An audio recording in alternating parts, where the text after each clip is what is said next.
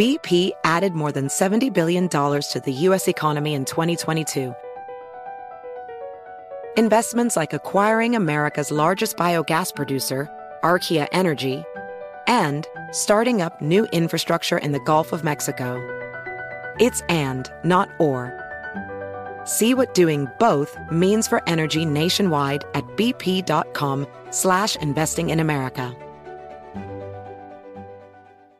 This is Tracy V. Wilson from Stuff You Missed in History class. The national sales event is on at your Toyota dealer, making now the perfect time to get a great deal on a dependable new car. Like a legendary Camry built for performance and available with all-wheel drive, you can count on your new Camry to get anywhere you need to go. Or check out an affordable and reliable Corolla with a trim for every lifestyle. From the hip sedan to the sporty hatchback, there's a Corolla built just for you. Check out more national sales event deals when you visit buyatoyota.com. Toyota, let's go places. Residents at Brightview Senior Living Communities enjoy enhanced possibilities, independence, and choice. Brightview Dulles Corner in Herndon and Brightview, Great Falls, offer vibrant senior independent living, assisted living, and memory care services through various daily programs and cultural events. Chef-prepared meals, safety and security, transportation, resort-style amenities, and high-quality care. Everything you need is here. Discover more at brightviewseniorliving.com. Equal housing opportunity. You're ready for a comeback. And with Purdue Global, you can do more than take classes. You can take charge of your story, of your career, of your life. Earn a degree you can be proud of and get an education employers respect. It's time, your time, not just to go back to school, but to come back and move forward with Purdue Global, Purdue's online university for working adults. Start your comeback at purdueglobal.edu.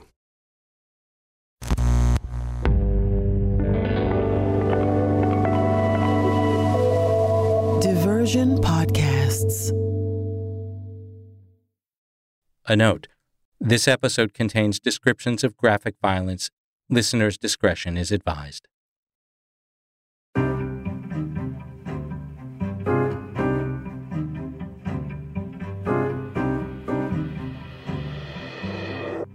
Judgment Day had arrived, February 23rd, 1965. In Sao Paulo, Herbert Zuckers was getting ready to board his flight, which left around 7 a.m. The trip to Montevideo would take about 2.5 hours. He put on a dress shirt, a light-colored suit, and a tie. I can just picture it, although Zuckers was rarely photographed wearing a suit. It was as if he was going to his first day on a job, dressing for success. He said goodbye to his family. His flight was Air France Flight 83. He got to the airport early and sat in the departure lounge. He must have been excited, worried too. It was a big deal for him, this whole thing. He wanted a different sort of life. He knew that at 64, he wouldn't get many more chances. So he was taking a risk, a big risk, that Anton Kunzle was on the level. But even in taking a risk, he needed a little insurance. So underneath the suit was his 9mm Beretta. In 1965, you could still carry a gun on a commercial flight. It wasn't until the late 60s, when there was a rash of hijackings in the U.S., mostly by radicals who wanted to go to Cuba, that the policy changed. Zuckers carried his gun in a leather holster as he boarded the plane and headed off into what he must have imagined was his new life.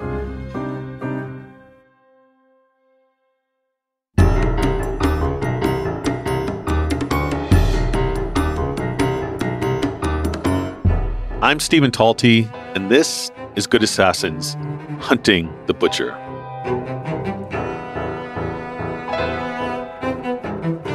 So if the first part was to find a Nazi and bring him for a trial, the second part was to find a Nazi and kill him. We must thwart this shameful process. The end of a trail of blood and horror. The end of a man whose name will be written in infamy.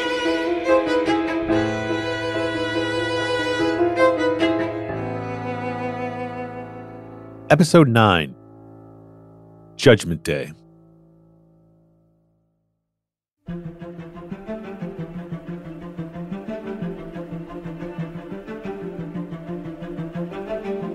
The men in the Mossad kill team were spread out in various hotels across Montevideo, Uruguay. They woke up early on that February morning and began to get ready for the butcher's arrival. Mio had the first assignment.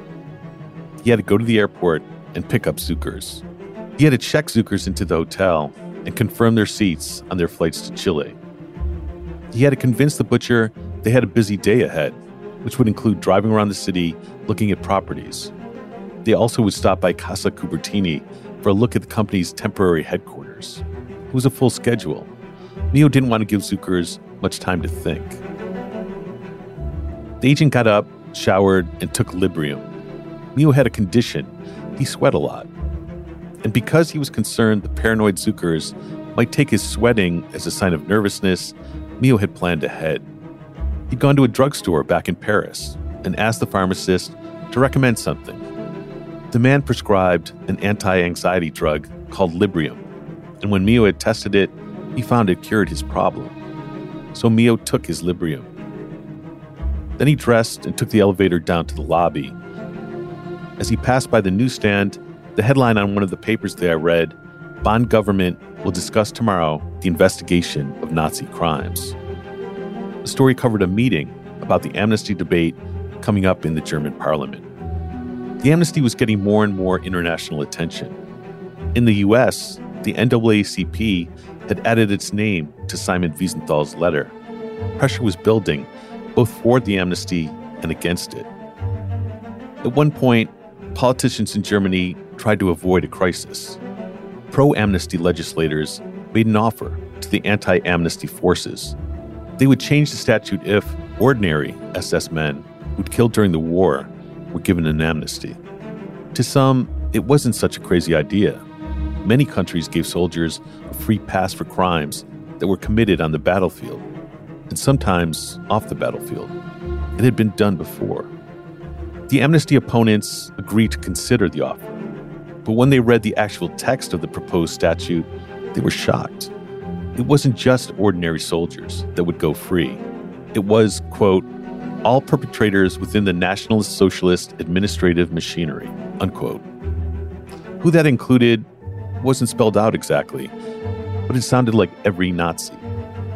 Every camp commander, every criminal, every killer like the butcher. Free forever. They rejected the deal. There were other stories coming out of Germany, too. Some of them were kind of strange. One journalist had written to the justice minister. Something had occurred to this journalist.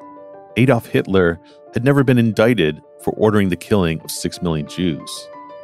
What if he'd survived the bunker where he'd supposedly committed suicide? What if his death was a fake? Some people believed that he was alive and well and living out his life in hiding. So the journalist asked the justice minister a question. If the amnesty goes into effect, could Hitler walk down a Berlin street without being arrested? The justice ministry, well, they kind of freaked out. They didn't know the answer to that question.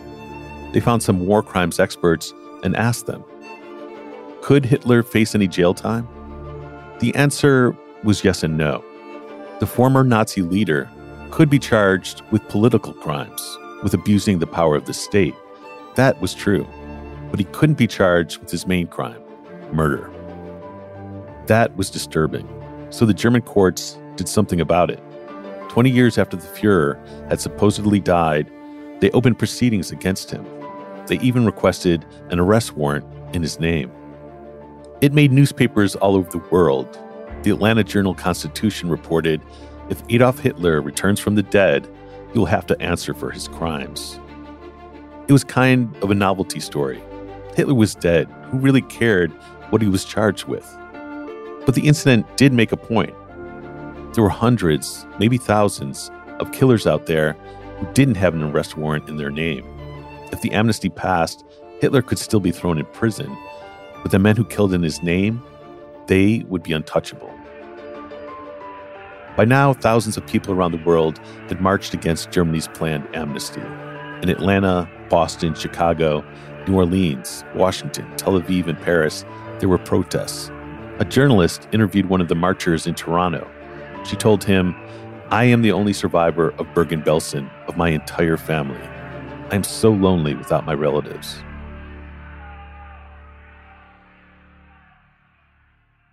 The full debate in the German parliament was scheduled for March 10th, 2.5 weeks away. The Mossad team was cutting things close. Maybe they thought the fresher Zucker's crimes were in the minds of German legislators, the better it was for their cause. Maybe it just took this long to get the butcher into position. But they knew they didn't have a lot of time to mount another mission if things went wrong. Mio was composed, but tense. He wrote later, "An exciting chapter in my life was about to come to an end. 6 months of a constant war of wits, tension, and uncertainty, and the tireless efforts invested in order to bring us to this moment." He thought about his parents, but he was focused on the mission. Yariv was also up early that morning. He wanted to get a look at Zuker's to see what he was wearing. That way, he could identify him on sight so there'd be no mistakes later in the day. As Mio got into his rented VW Beetle, Yariv was already driving to the airport. He would stand in the visitors gallery with the families and friends of passengers arriving on different flights. Yariv would hang out with them and hope to get a look at the butcher when he finally showed up. Sudit, Amit, and Kafir had their breakfast, then headed to Casa Cupertini. They had perhaps the most difficult job, waiting. The plan was for Mio to lead the butcher into the house. The kill team would rush and immobilize him, then the verdict would be read out. We planned a very brief court-martial in which we intended to read the charges to him in the name of the 30,000 Jews from Riga and Latvia, children, women, the elderly, and men who had been murdered by him over 20 years ago.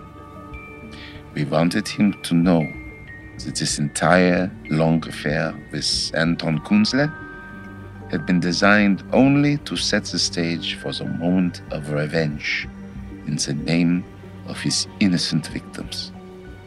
And then we were going to put a bullet in his head.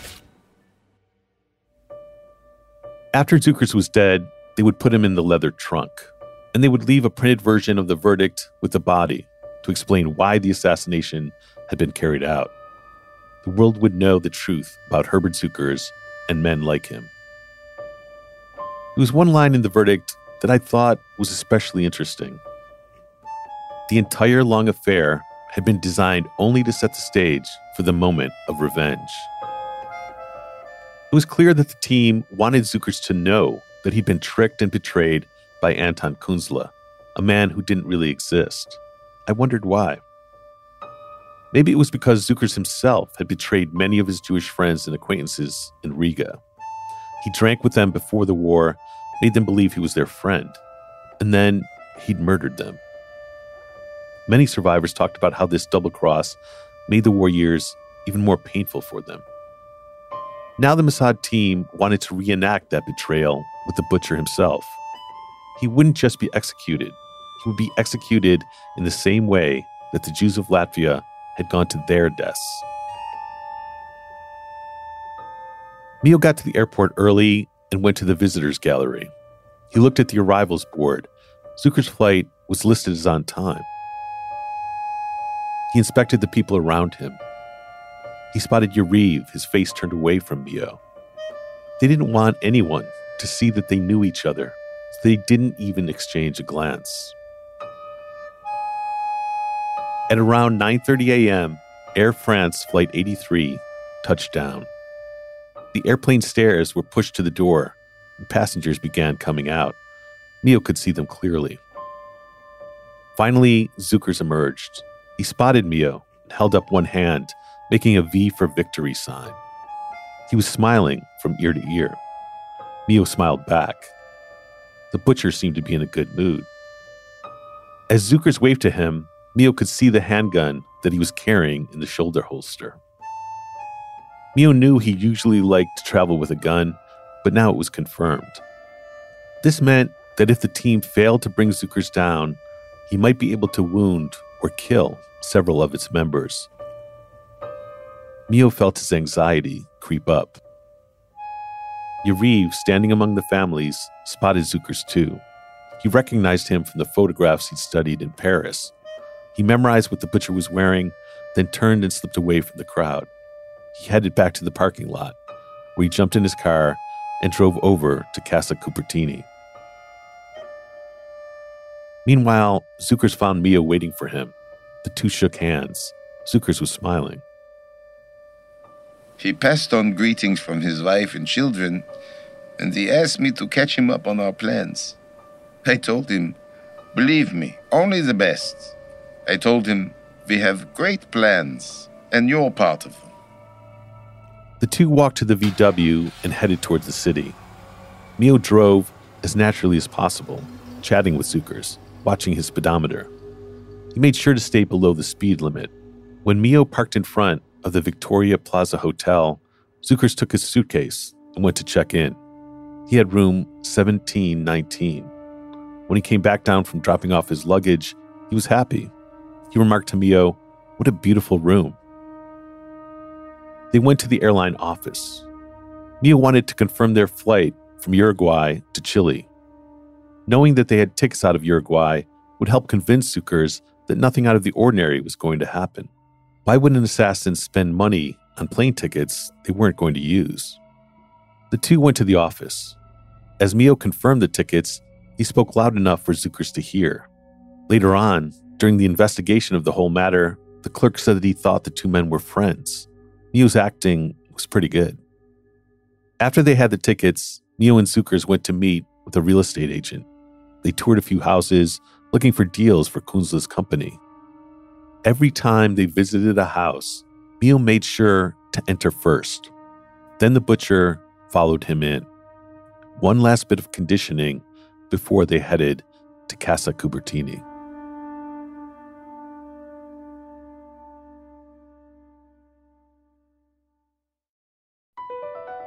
Across America, BP supports more than 275,000 jobs to keep energy flowing.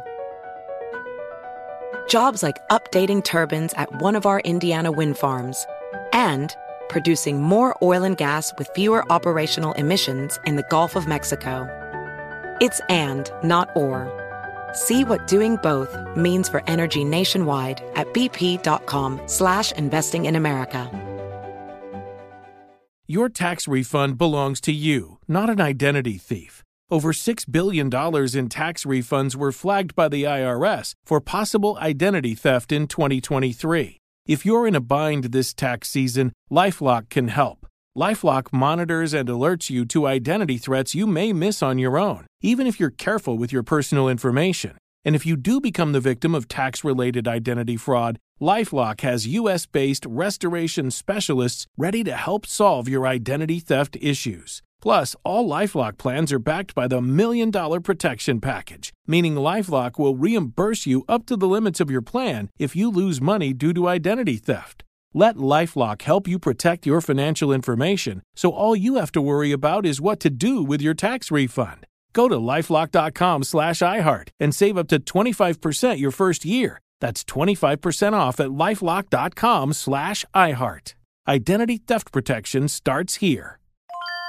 This is Holly Fry from Stuff You Missed in History class. The national sales event is on at your Toyota dealer, making now the perfect time to get a great deal on a dependable new SUV, like an adventure-ready RAV4. Available with all-wheel drive, your new RAV4 is built for performance on any terrain, from the road to the trails. And with plenty of passenger and cargo space, plus available tech like wireless charging, you and your entire crew can stay connected. Or check out a stylish and comfortable Highlander with 3 spacious rows of seating for up to 8 passengers. And with available features like the panoramic moonroof, you can sit back, enjoy the wide open views with your whole family. Plus, both RAV4s and Highlanders are available in hybrid models, so no matter your style, you can drive efficiently and save on gas. So visit your local Toyota dealer and check out amazing national sales event deals on RAVs, Highlanders, and more when you visit buyatoyota.com. Toyota, let's go places. Residents at Brightview Senior Living Communities enjoy enhanced possibilities, independence, and choice. Brightview Dulles Corner in Herndon and Brightview, Great Falls, offer vibrant senior independent living, assisted living, and memory care services through various daily programs and cultural events. Chef-prepared meals, safety and security, transportation, resort-style amenities, and high-quality care. Everything you need is here. Discover more at brightviewseniorliving.com. Equal housing opportunity.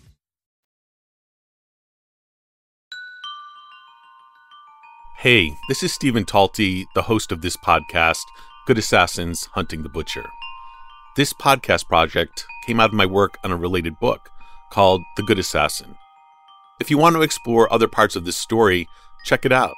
It's not just a book version of the podcast. I spend time on different aspects of the mission.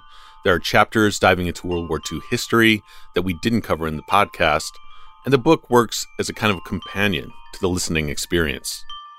You can purchase a copy of The Good Assassin on Amazon, Apple Books, and on bookshop.org.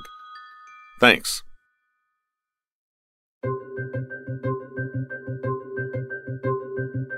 After they'd visited a few properties, Mio looked down at the fuel gauge. It was getting low. He pointed this out to Cukurs, and they pulled into a nearby gas station.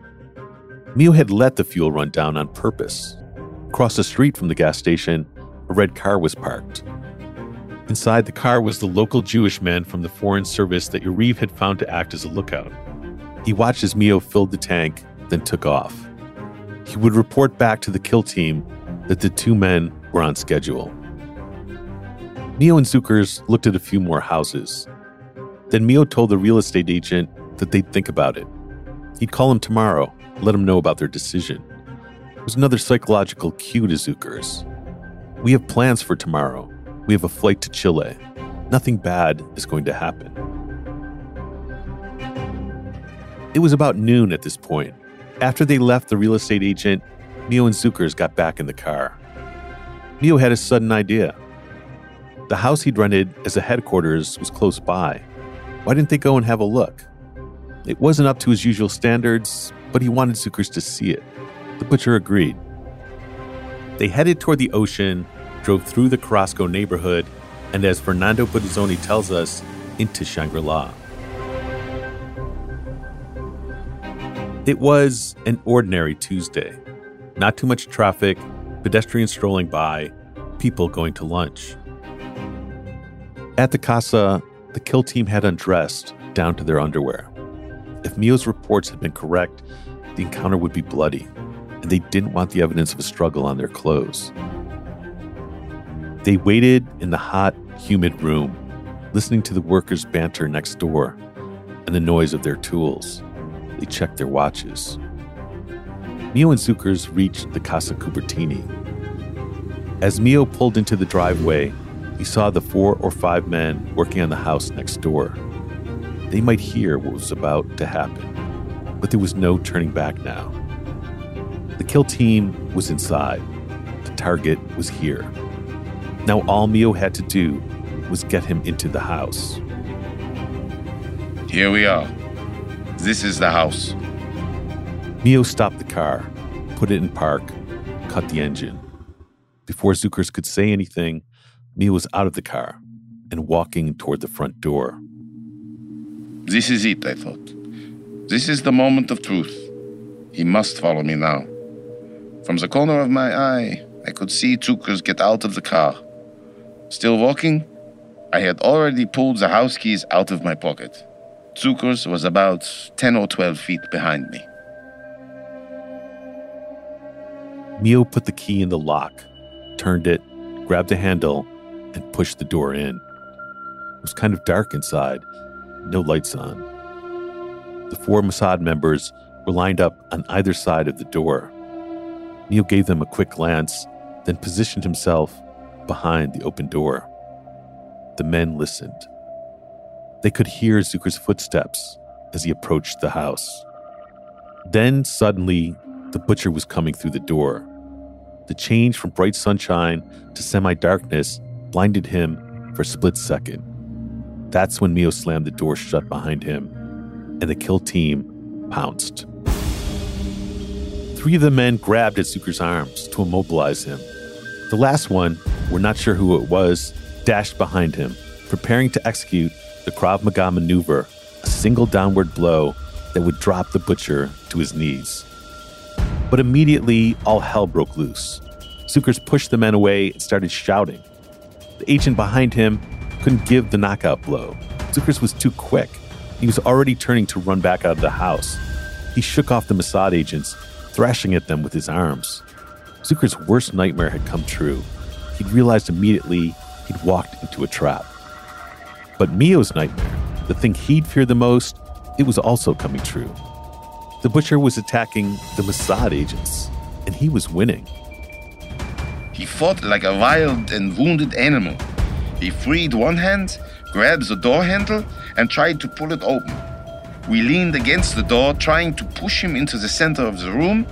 The fear of death gave him incredible strength. Zuckers was screaming, bellowing. He pulled back on the door handle, and it came ripping out of the wood. He seemed to have this superhuman strength. The others grabbed at his arms, his throat. They tried to beat him to the ground, but nothing worked. In the chaos, Mio heard a voice. The butcher was shouting something. It was in German. "Let me speak. Let me speak." Zuckers must have known why he was being ambushed. Clearly, these were Jewish agents, and he wanted to talk to them. This I found fascinating. What was the butcher going to say? Did he think he had an explanation for 30,000 murders? What could he possibly have said that would have calmed these Avengers and caused them to stop the mission? It didn't matter. The Mossad agents didn't want to listen, and the fight went on. The men wrestled with each other in a fury. In the melee, Zucker's glasses dropped to the floor. And then something really bad. Zuckers was, of course, armed. The pistol was in the leather holster. It was the Beretta that he'd shown Mio months before when he'd visited Zucker's home. Now Zuckers shoved one of the Mossad men away and reached for the gun. The men rushed at Zuckers. Mio had joined in by now. The team was getting desperate. Yariv grabbed at the butcher's face. He was trying to get his hand over Zucker's mouth to stop him from screaming and alerting the workers next door. But his index finger slipped into Zucker's mouth. The butcher immediately clamped down and bit off the tip of his finger. Yariv snatched his hand away, screaming in pain. They were all gasping now, trying to bring the butcher down. But then one of the team members, we don't know who, spotted something lying on the floor. It was a hammer that had been left behind after some recent work on the house. He snatched it up, turned towards Zuckers, and brought the hammer down on his head. Blood went everywhere. Some even spurted up on the ceiling. Investigators would later find it there. Zuckers was badly wounded. His skull was fractured, blood pouring down his face. And yet, he still kept fighting. It was almost hard to believe how tough he was. Finally, one of the Mossad men grabbed his gun from the pile of clothes. He came up to Zuckers, whose face was partially hidden by the blood flowing over it, and fired 2 bullets into his head.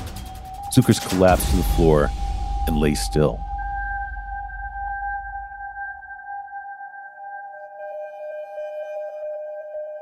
The only sound in the room was from Yariv. He was moaning in pain, holding his wounded hand. They needed to get it taken care of, but first they had some business to attend to. The men stood there, listening for a moment.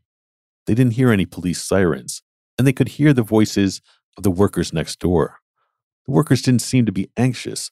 They were talking normally, so it seemed that nobody had heard the shots. Sudit went to the backyard and turned on the hose. One by one, the men went out to wash the blood off.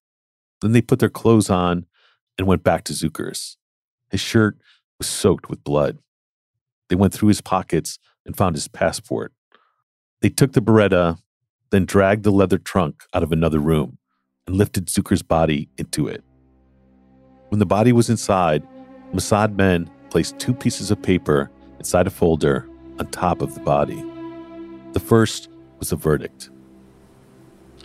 Considering the gravity of the crimes of which Herbert Zuckers is accused, notably his personal responsibility in the murder of 30,000 men, women, and children, and considering the terrible cruelty shown by Herbert Zuckers in carrying out his crimes, we condemn the said Zuckers to death. He was executed on February 23rd, 1965. It was signed, "Those who will never forget." They laid a second document inside the folder. Mio never mentioned it. He talked about the verdict, but not this other piece of paper. I was able to find out what it was through police and newspaper reports. It was from the 1945 Nuremberg trials, where the leaders of the Nazi machine were put on trial by the Allies right after the war. The page was part of the testimony of a man who saw a large group of Jews being murdered in the Ukraine. The British chief prosecutor, Sir Hartley Shawcross, read this testimony in front of Nazi war criminals sitting in the defendant's box. And it's haunting to hear, even today. Without screaming or weeping, these people undressed, stood around in family groups, kissed each other, said farewells, and waited for a sign from another SS man who stood near the pit, also with a whip in his hand. During the 15 minutes that I stood near, I heard no complaint or plea for mercy. I watched a family of about 8 persons, a man and a woman, both about 50, with their children of about 1, 8, and 10, and 2 grown-up daughters of about 20 or 24. An old woman with snow-white hair was holding the 1-year-old child in her arms and singing to it and tickling it. The child was cooing with delight. The couple were looking on with tears in their eyes. The father was holding the hand of a boy about 10 years old and speaking to him softly. The boy was fighting his tears. The father pointed to the sky, stroked his head, and seemed to explain something to the boy. A few moments later, the family was dead. Why did Mio and the others include this account? He never said, but I think it was placed there because it was about the victims. They were the real reason that Mio and the other agents were inside Casa Cupertini on February 23rd. When the news about Cukurs went out into the world, Mossad didn't want the mission to be just about the butcher. They wanted the murdered Jews to be remembered too. At least that's my guess.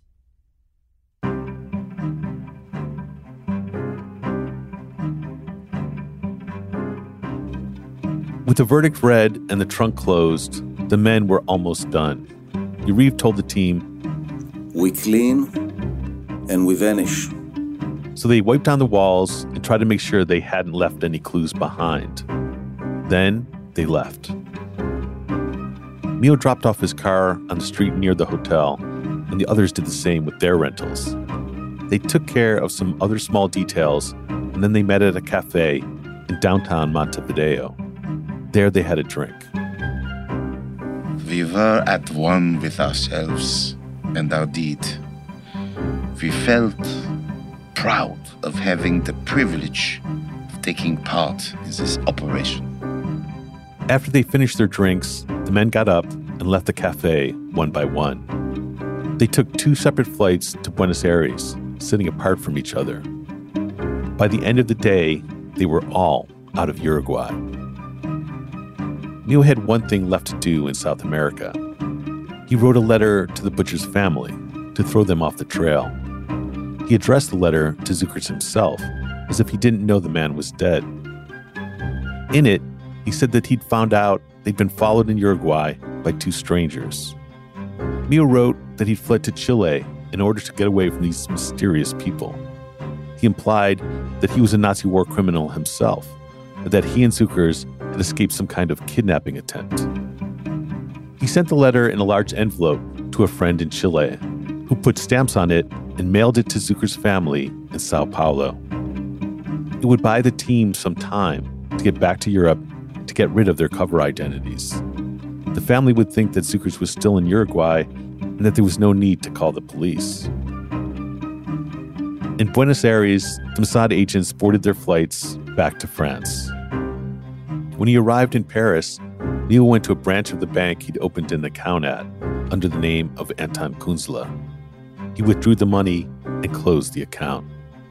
He got rid of the passport and anything that connected him with the Austrian businessman. The others did the same with their documents. It was over. The mission had been a success. Now they waited for the story to hit the headlines.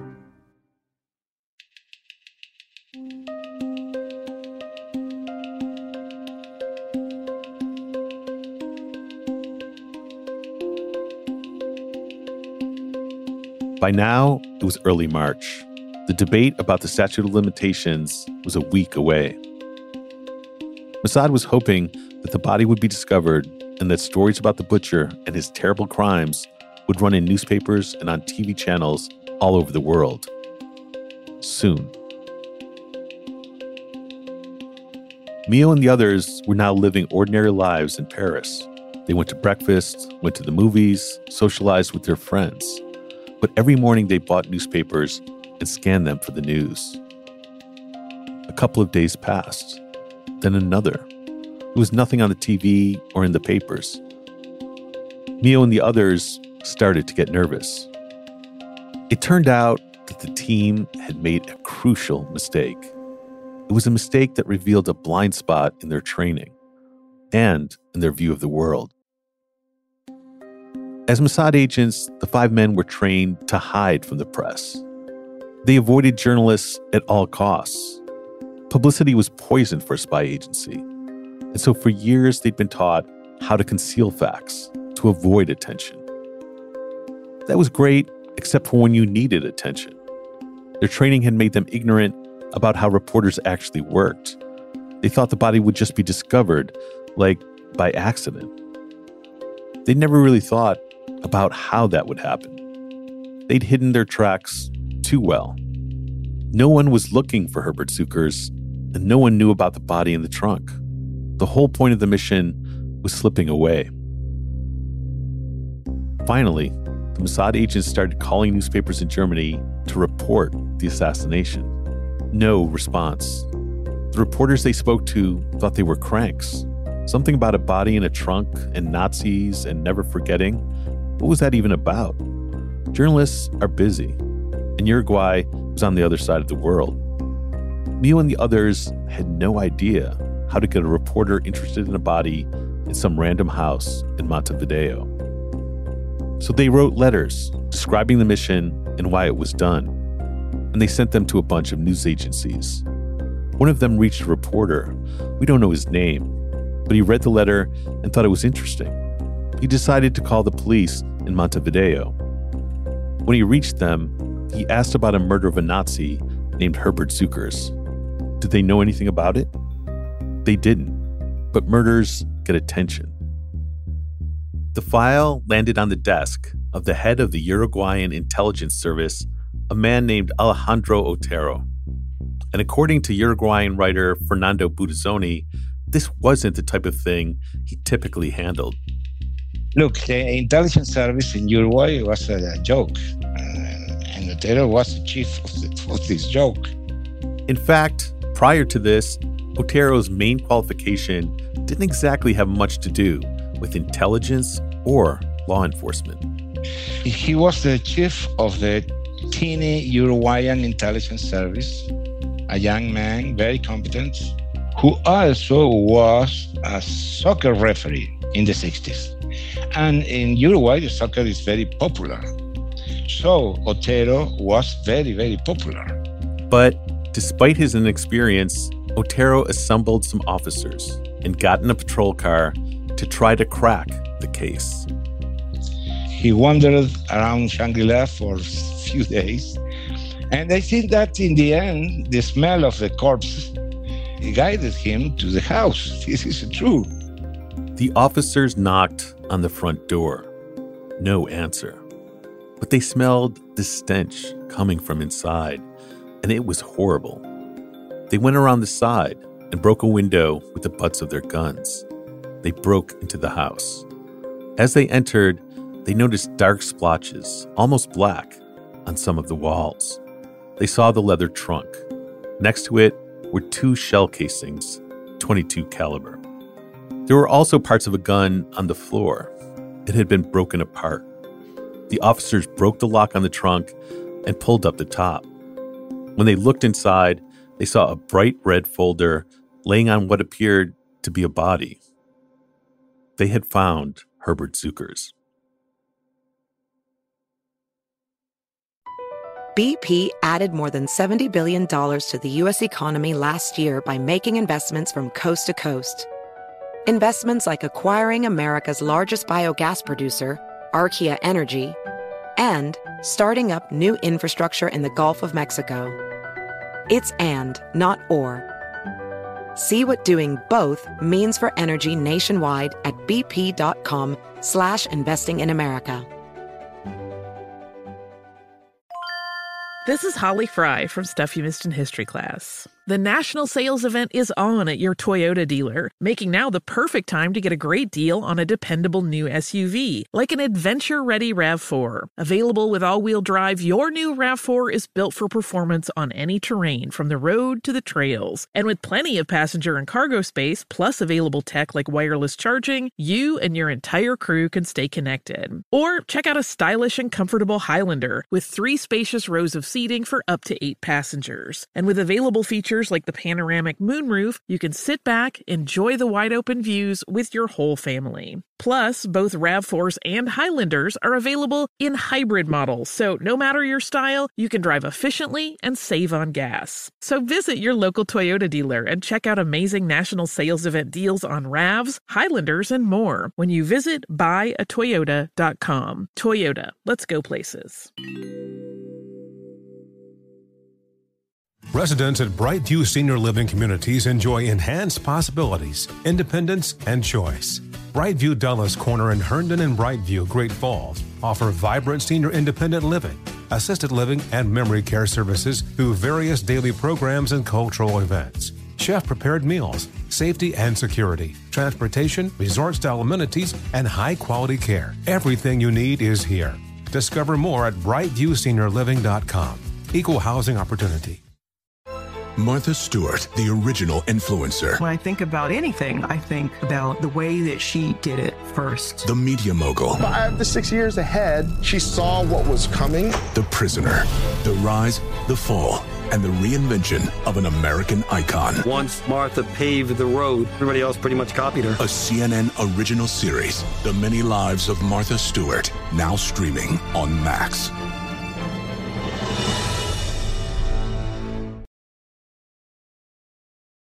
Hi, this is Stephen Talty, host of Good Assassins, Hunting the Butcher. The folks that helped me bring you this show, Divergent Podcasts, have just launched another podcast that I think you'll like. It's called Backstaged, The Devil in Metal, a deep dive into the history of metal music, filled with never-before-heard interviews and stories from some of the biggest names in music, including Black Sabbath, Judas Priest, Van Halen, and many others. It's outrageous, raw, and surprising at times. Backstage, The Devil in Metal is out now. Follow the show on Apple Podcasts, iHeartRadio app, or wherever you listen to your podcasts. Back at the station, Otero began to develop a basic theory of the case. I think that he understood several things from the beginning. First, that it was the work of the Israelis. And second, that it was an international action done by professionals. And at the same time, news of the assassination started to break in Uruguay. And it left quite an impression on a young Fernando Butazzoni. In 1965, I was 11 years old. I remember, of course, the Zuckers assassination was a shock. This was an incredible situation. An international criminal killed in my country? No way. Of course, at 11 years old, I could already hear the adult conversation and see the front page of the newspapers and the magazine.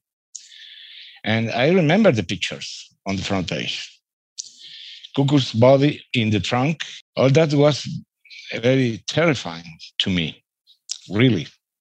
Otero would eventually drop his investigation. He didn't want to ignite an international crisis. But before he did, he traveled to Brazil to meet with Zucker's family, and it left a lingering impression. I interviewed him many years ago, and he told me that Zucker's family was unreliable, especially the widow. He thinks that the family was a dark family. I don't know why.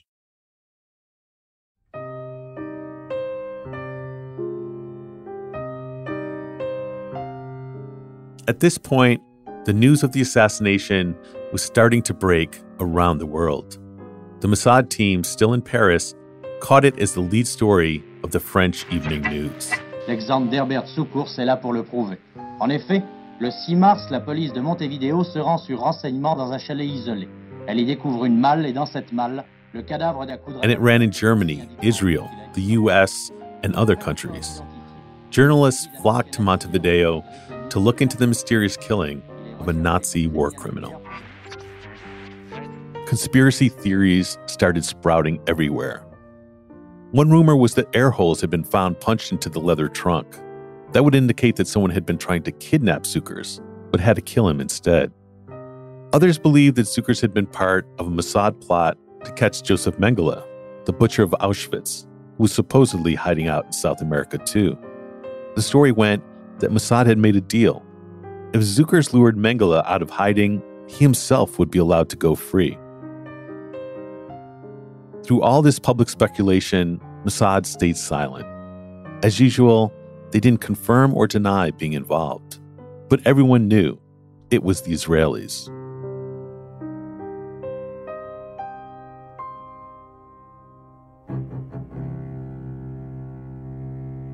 In Germany, as articles about Herbert Zuckers appeared in the press, one of the major networks announced they were going to televise a debate on the Statute of Limitations.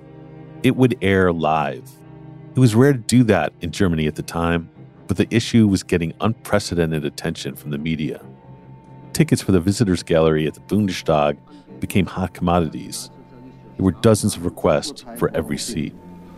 Ich glaube kaum, dass man angesichts solcher Tatsachen, die von verschiedenen Seiten aufgestellt... Finally, March 10th arrived. The debate in the German parliament began. The conservative government still backed the amnesty. They wanted to put an end to Nazi trials, to draw a line under the Holocaust and move on. The liberals, for the most part, believed that was wrong. A full accounting of the Holocaust had never been made. There were still killers out there living happy and free. They had to face justice. Ich sehe mich nicht in der Lage, in dieser Sache ohne Leidenschaft zu diskutieren. There was one liberal who went against his party. He supported the statute. His name was Adolf Arndt. The son of a law professor, the 60-year-old Arndt was a tall, schoolmasterish guy with a serious legal mind. Arndt had refused on principle to join the Nazi Party before World War II began, and he was fired from the position as a judge because of it. Instead, he used his skills as a lawyer to help Jews escape to the US, England, and Switzerland. After being categorized as half-Jewish himself, he was interned in a work camp in 1943 and forced to do hard labor.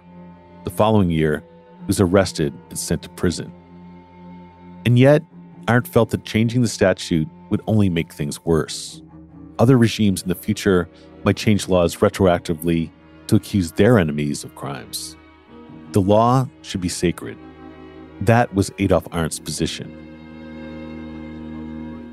That afternoon, as millions of people tuned in on television, Germans were literally debating the meaning of the Holocaust.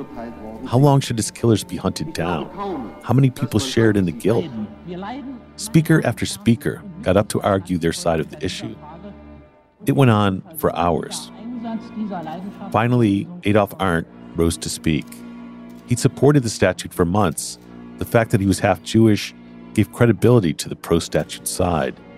If one of Hitler's victims said to keep it, Who could argue with that? But as Arndt began to speak, his fellow legislators went silent. Something was happening. It became clear as the minutes went by that Arndt had changed his mind.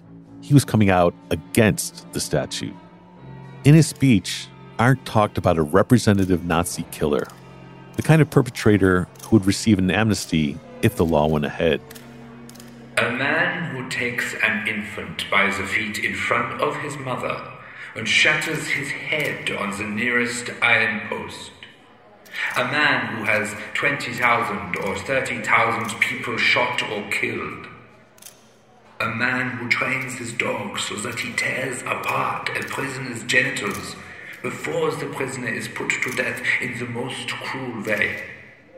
A man who forces prisoners to kneel in the pits they have dug themselves, then gives them the neck shot, and then the next victim comes in, so that for days a fountain of blood splashes out of this mass grave. One cannot say of this man, why is he still dealing with his act today?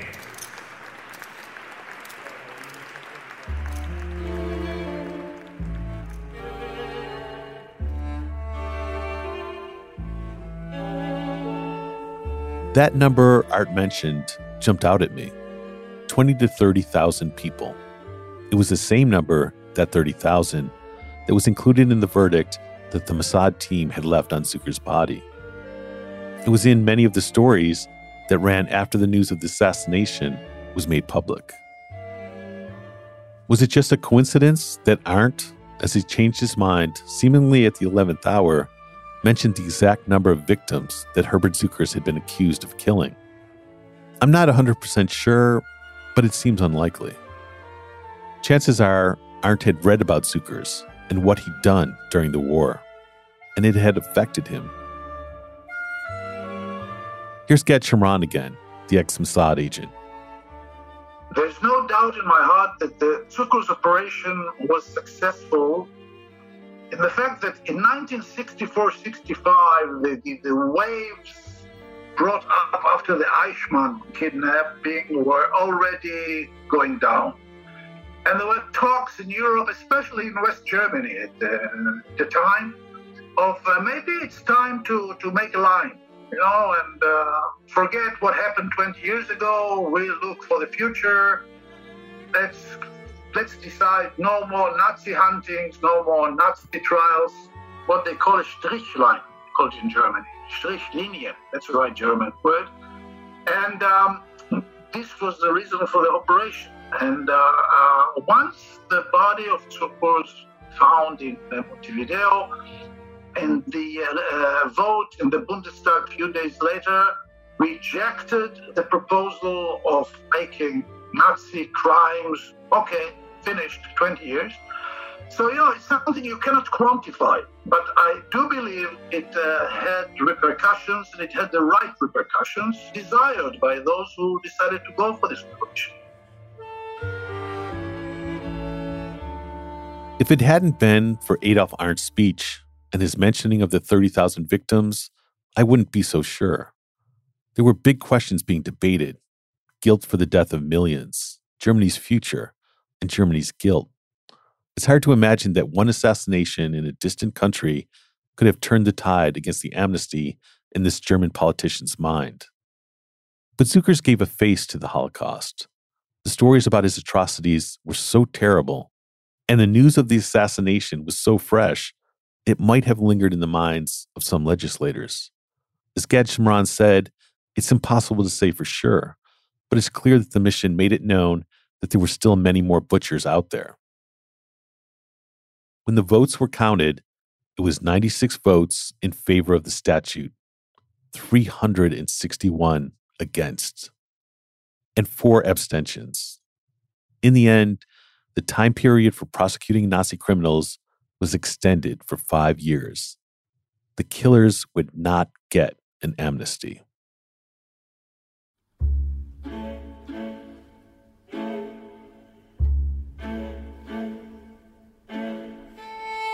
In the months and years following the Zuckers mission, hundreds of Nazi mass killers were discovered and prosecuted. And perhaps more importantly, the idea that it was only Hitler and a few of his lieutenants that caused the Holocaust began to change. The prosecutions brought to light the role that thousands of Germans and their collaborators played in the genocide. A much fuller picture of how the Holocaust worked and who carried it out emerged. There were other factors, of course, including the rise of a new generation of Germans who hadn't been born when the Third Reich was in power. But the vote on the amnesty in 1965 was a turning point. Tuvia Friedman, the Polish Nazi hunter who'd fought so hard against the amnesty, was overjoyed by the result, as was Simon Wiesenthal. 5 years later, the deadline for prosecutions was extended again for another 5 years. And then in 1979, the statute came up for a third and final vote. The count was much closer this time. 255 to eliminate any time limit, 222 against. Friedman and the others had won. There would be no amnesty for Nazi war criminals ever. Friedman wrote, "Today, these murderers have been silenced until the end of their lives."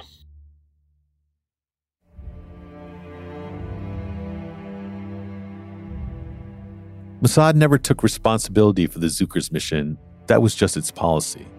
But many survivors in Israel knew who'd carried it out.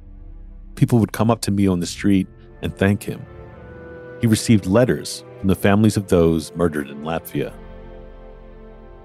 And every year, the 5 men who'd carried out the mission gathered to remember. They would have a drink or two and talk about Montevideo and Casa Cubertini and the rest of it.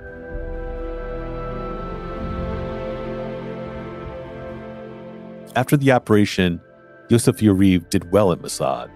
He was promoted to the head of the agency in Europe, and in 1971, he retired. Mio's career was less successful. He was frustrated. The Zucker's mission had been a huge success, but there were no promotions for him. The fact that he was an introvert and not really a commander of men, it worked against him. And maybe something else. Most of the Mossad agents who rose to the top were Sabras, men born in Israel. Mio was a bit of an outsider.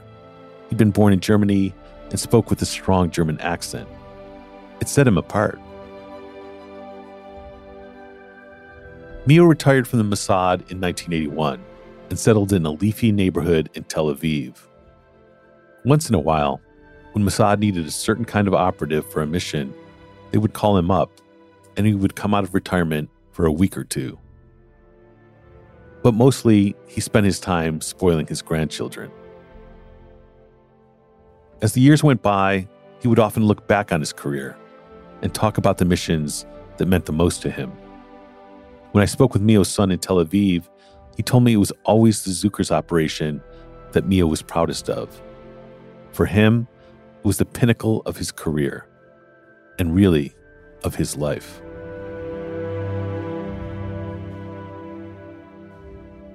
Mio had led a mission that helped change history. But for me, serious questions remained. The main one was why Zuckers had done what he'd done. Even Mio, as good a spy as he was, never cracked that mystery. In the next episode, I'll tell you about the surprising answers I found and the brilliant Jewish woman who went through hell to reveal the truth about the Butcher of Latvia.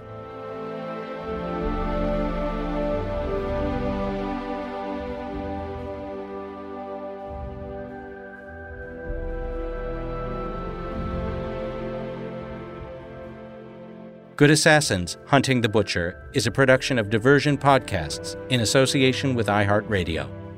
This season is written and hosted by Stephen Talty. Produced and directed by Scott Waxman and Jacob Bronstein. Executive producers Scott Waxman and Mark Francis. Story editing by Jacob Bronstein, with editorial direction from Scott Waxman and Mangesh Hattikudur. Editing, mixing, and sound design by Mark Francis.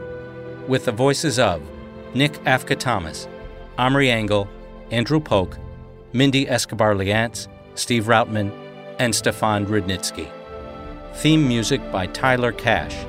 Archival research by Adam Shapiro. Thanks to Oren Rosenbaum at UTA.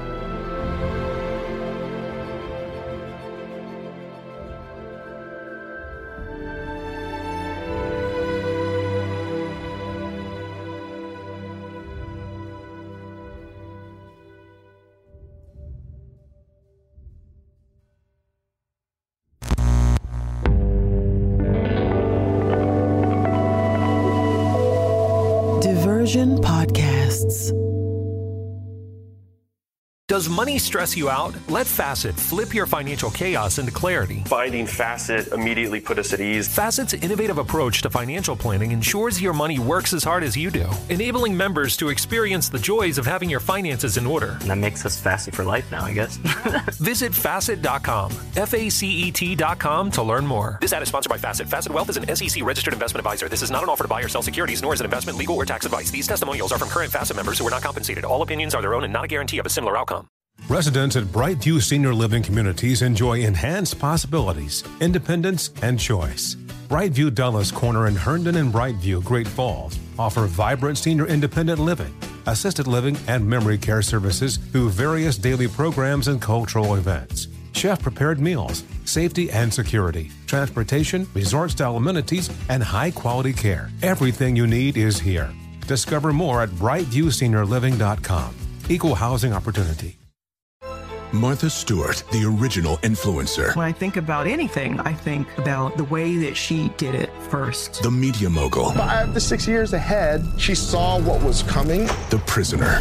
The rise, the fall, and the reinvention of an American icon. Once Martha paved the road, everybody else pretty much copied her. A CNN original series, The Many Lives of Martha Stewart, now streaming on Max. Billie Eilish and Phineas O'Connell, they're with us today on Crew Call. I'm your host, Anthony D'Alessandro. Billie's vocals, it was automatic art. You know, I had to choose a more challenging route than just da da da da. You know what I'm saying? It could have been easier. And a lot of people have asked me how did you choose to have it be so soft and so simple? And what else was it gonna that's what the song wanted. Thanks for listening to this episode of the Crew Call podcast on Deadline.